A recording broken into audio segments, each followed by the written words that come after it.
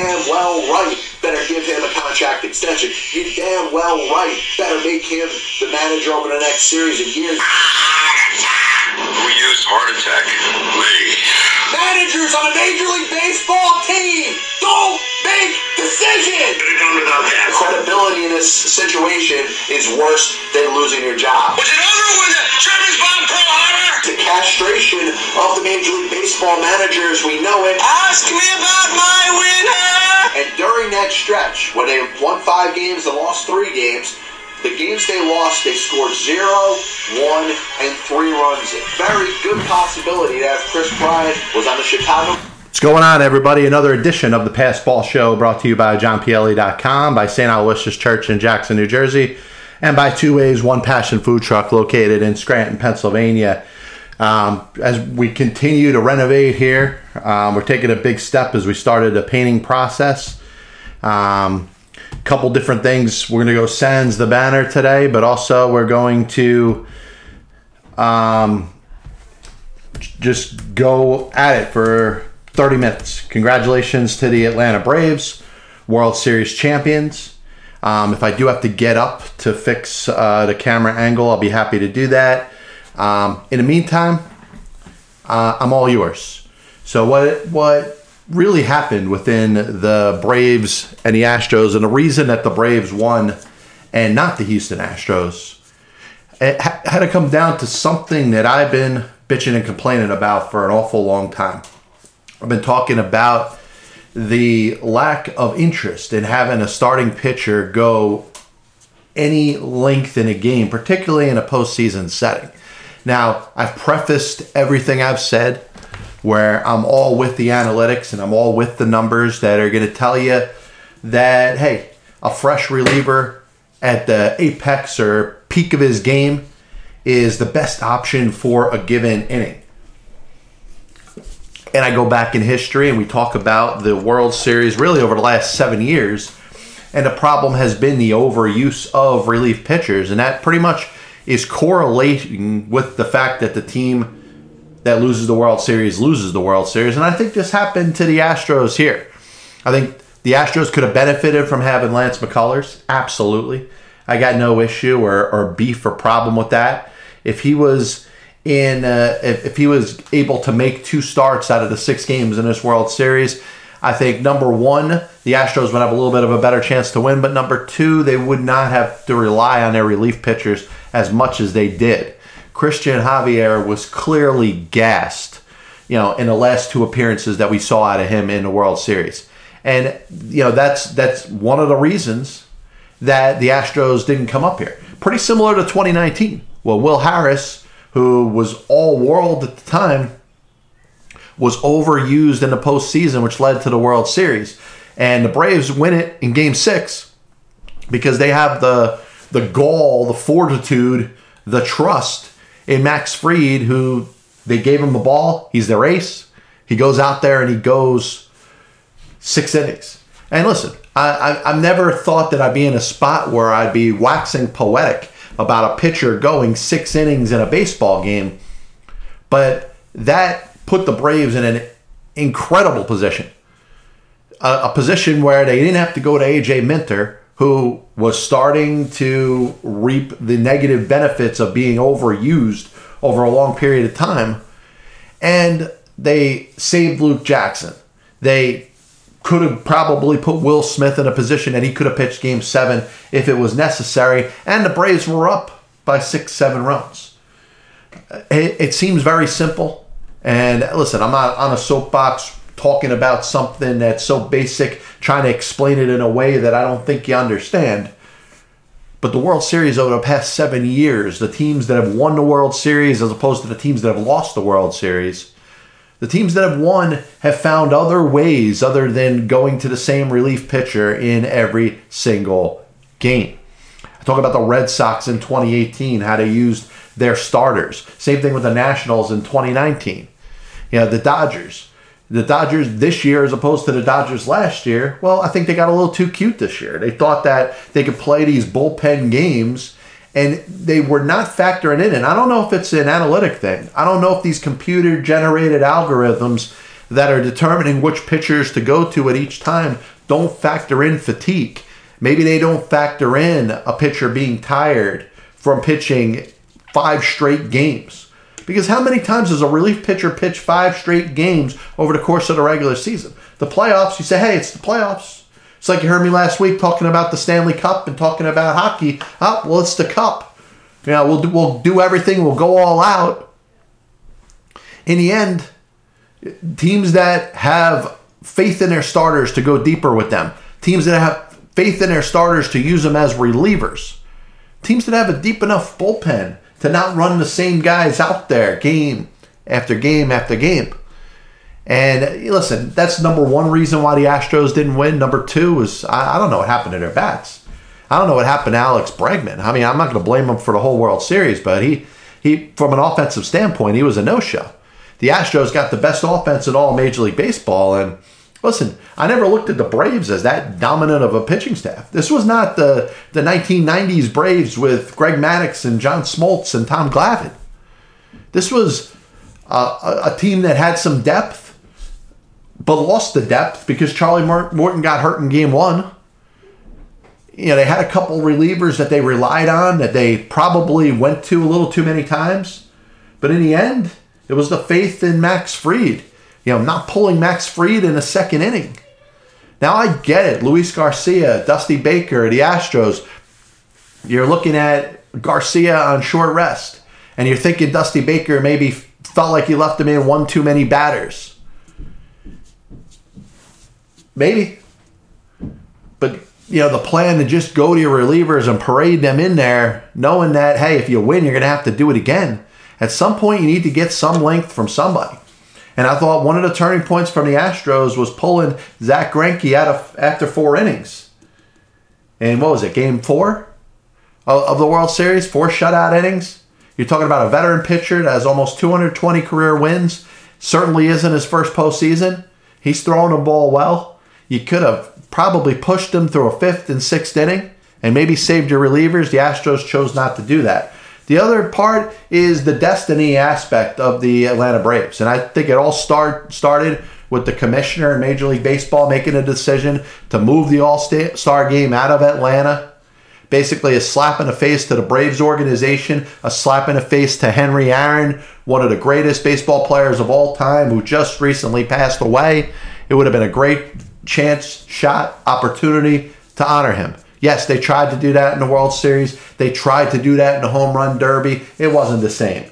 You had a game scheduled to be played in Atlanta, and he did nothing for the Atlanta Braves fans. They were set for that All-Star game. It got taken away. It didn't even get rescheduled. It wasn't like, hey, we'll have it played the next day, next year, in 2021 or 2022. No. You just give it to Colorado. Just a lousy job by Major League Baseball. And the Braves, in the end, kind of, you know, end up getting through it, have the national spotlight because the World Series is being played in their building, and in the end, they're the last one standing celebrating on the field. When you talk about being a team of destiny, you're going to look back at the trading deadline. And many teams that were competing with the Atlanta Braves did not do what the Atlanta Braves did. A week before the trading deadline, they traded for Jock Peterson. At the trading deadline, they got themselves Eddie Rosario, they got themselves Adam Duvall, and they got themselves Jorge Soler. The Braves don't go anywhere in the playoffs without those 4 players.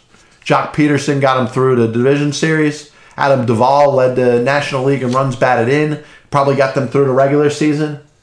You talk about Soler in the World Series, Rosario in the League Championship Series. I mean, you couldn't have put it together. I don't think anybody would have predicted that those players would have done what they did for the Atlanta Braves. And good for them. You know, Duvall's been a rising player. He's been a power hitter for the last several years. Eddie Rosario, I've spoken about before. I think he was a great glue type of player with the Minnesota Twins. I think there's a correlation from the decision by the Twins to non-tender him to the fact that the Twins lost 89 games this year and all of a sudden they're out of the playoff race. And Eddie Rosario obviously is out there doing great things for the Braves. And if I'm the Braves, I'm looking to keep these players around. I'm looking to sign Eddie Rosario and Jorge Soler. And I get it. You know, you got Marcell Ozuna, who at some point baseball's going to have to make a decision on. He's under contract with the Braves. At some point, The league's going to have to say, hey, all right, we're going to suspend you for this amount of time, but when that suspension's over, he's going to have to come back, be part of the Braves. Listen, if I'm Atlanta, I'm making believe Marcell Ozuna isn't coming back. Obviously, you're talking about one of the best players in the game in Ronald Acuna, who ended up missing half of this season. And it's amazing from the beginning of the year saying the Braves were going to win the World Series and not do it with any help from Acuna in the postseason and the second half of the year. But I look back at it, the Braves, who are now 5-time World Series champions, 1892, 1914, 1957, 1995, and now 2021. Congratulations to them. Congratulations to the manager, who was named interim manager when he took over for Freddie Gonzalez to finish the season. Braves stuck with him. Alex Anthopoulos, like I said, to make those moves at the trading deadline to bring in those hitters when they needed to do it. They needed to strengthen their offense when they were, 4 or 5 games behind in the standings, trailing the Mets. Good for them. And as the Braves get set for an off season, well, they're going to have to see which type of players do you retain here.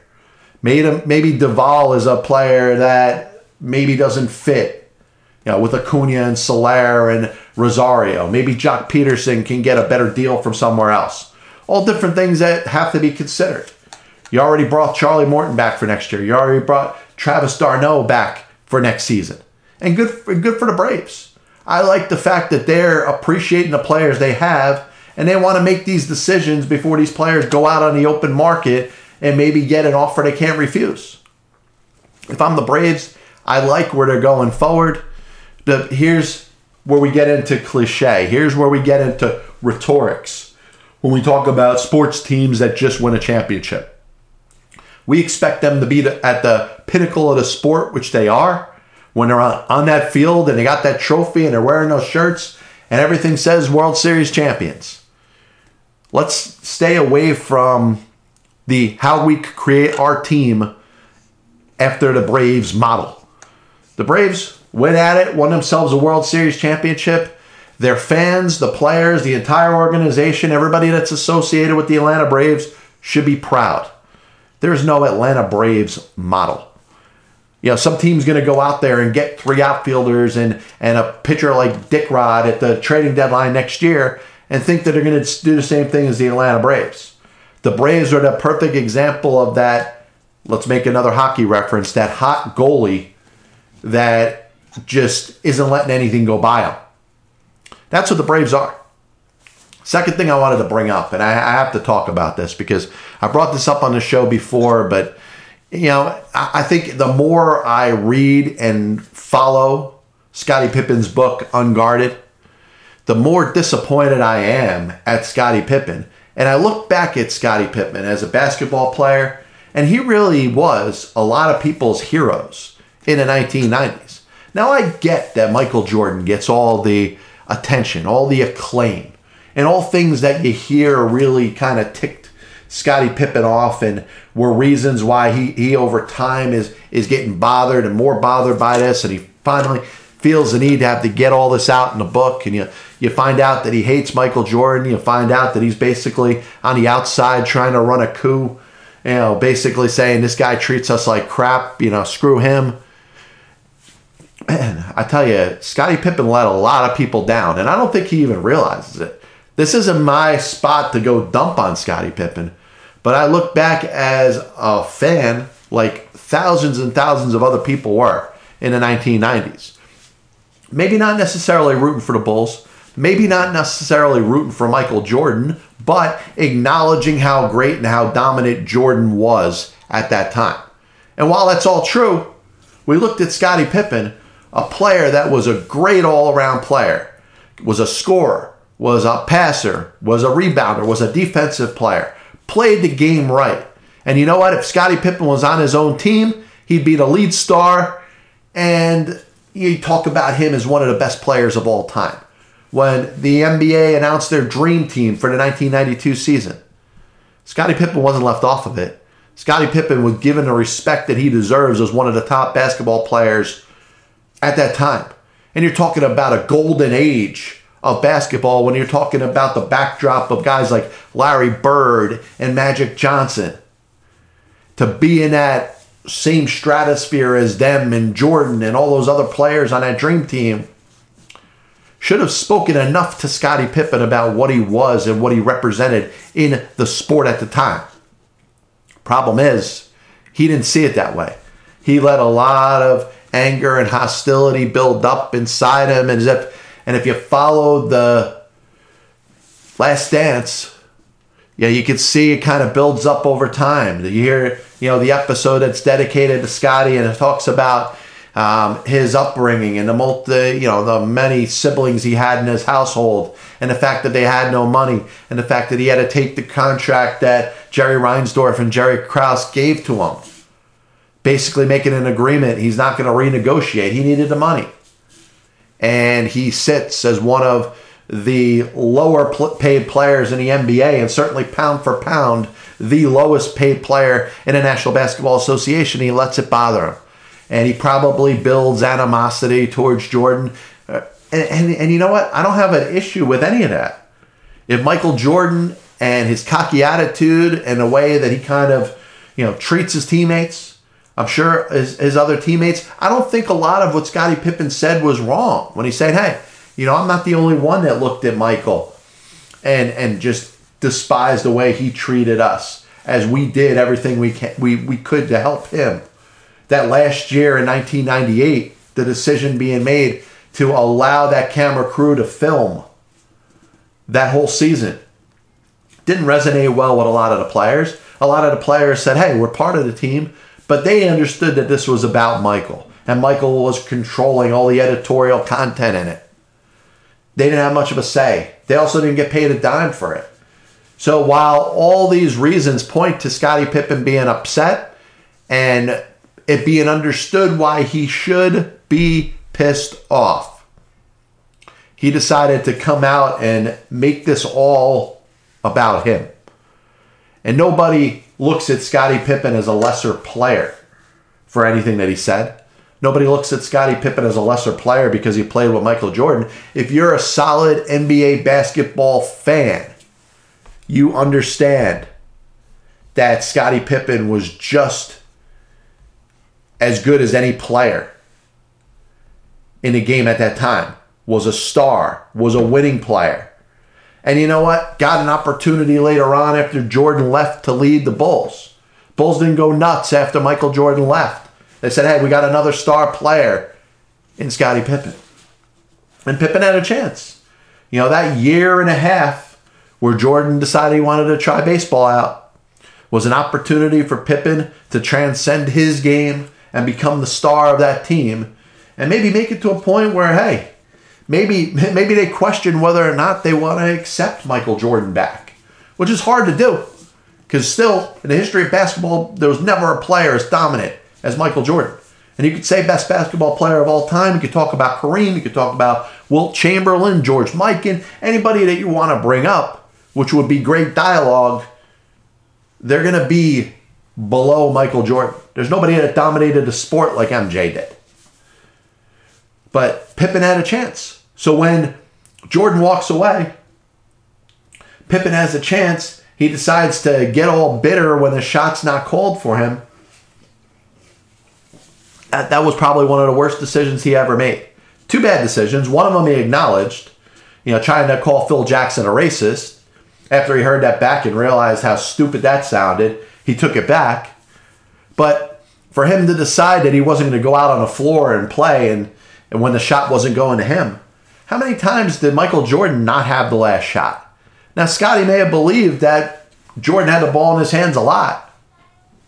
He may have believed that he was Jordan at that time. But the fact that the ball was not supposed to go to him was not a reason to act like a seething, crying baby, which is what he did. He decided he wasn't going to go out on the court. Kukoc hit the shot anyway. And the problem, exists where all of a sudden Scottie Pippen lost the trust of his teammates. Michael Jordan might have been despised by his teammates, but on a basketball court never lost the trust of any of them. Horace Grant may not have liked him. B.J. Armstrong may not have liked him. Some of the players may have looked at Jordan as pompous and as arrogant as he was. And they're probably right. But the players that played with Michael Jordan never lost respect for Michael, the basketball player on the court. And Pippen deciding to not be on the court for that last play in that playoff game is something he'll probably never live down. But you look at it, he looks at this now, and maybe he does. He puts this book together. It's his time to talk. I don't know what he's looking to accomplish here. And that's probably what's the most frustrating part for me as a Scottie Pippen fan. And I'm not telling you that I'm not going to be a Scottie Pippen fan anymore. He's a great player, a Hall of Famer, deserves to be ranked where he is as one of the top players in the history of the National Basketball Association. Maybe not top 10, maybe not top 20, maybe somewhere in the top 30s, which I'm cool with. Did he lose a lot of legitimacy as great as he was because he played with Jordan? I think it's about a 50-50 thing. I think Jordan took away some of the attention from how great of a player Scottie Pippen was, but I also think playing with Jordan made Scottie Pippen that much better. And I don't know if Scottie Pippen ever acknowledged that. And this is the last point I'm going to make about this because I think this is the most important point. I don't think Scottie Pippen appreciated what Michael and his star stature was able to do and propel Scottie's game. Now, can Scottie be a Hall of Famer? Could Scottie have been an all-time great? Could he have been in the same category as we put him right now without Michael Jordan? I'm going to tell you, I believe he could have. But Jordan made it that much easier for him. The attention that was put on Michael Jordan to beat the Bulls in a playoff series allowed Scottie to star. And like I said, did he have the talent? Did he have Hall of Fame talent? Absolutely. And I'll never take that away from Scottie Pippen. But he doesn't seem like he appreciated anything that Jordan brought to the game. Now listen, I get pompousness, arrogance. You can't be a legend. You can't be a star. You can't be the best of the best if you don't believe that you are. If you're not pompous and arrogant and full of yourself. I get it. I have part of that in me because I strive to be the best. So I don't have an issue with Pippen basically trying to say, hey, I could have won without Michael. As silly, as foolish as that sounds, Pippen may have been in the shadows of Jordan, which I don't think he wanted to be. But part of Scottie Pippen being a Hall of Famer and an all-time great was because of what Michael Jordan brought to the table.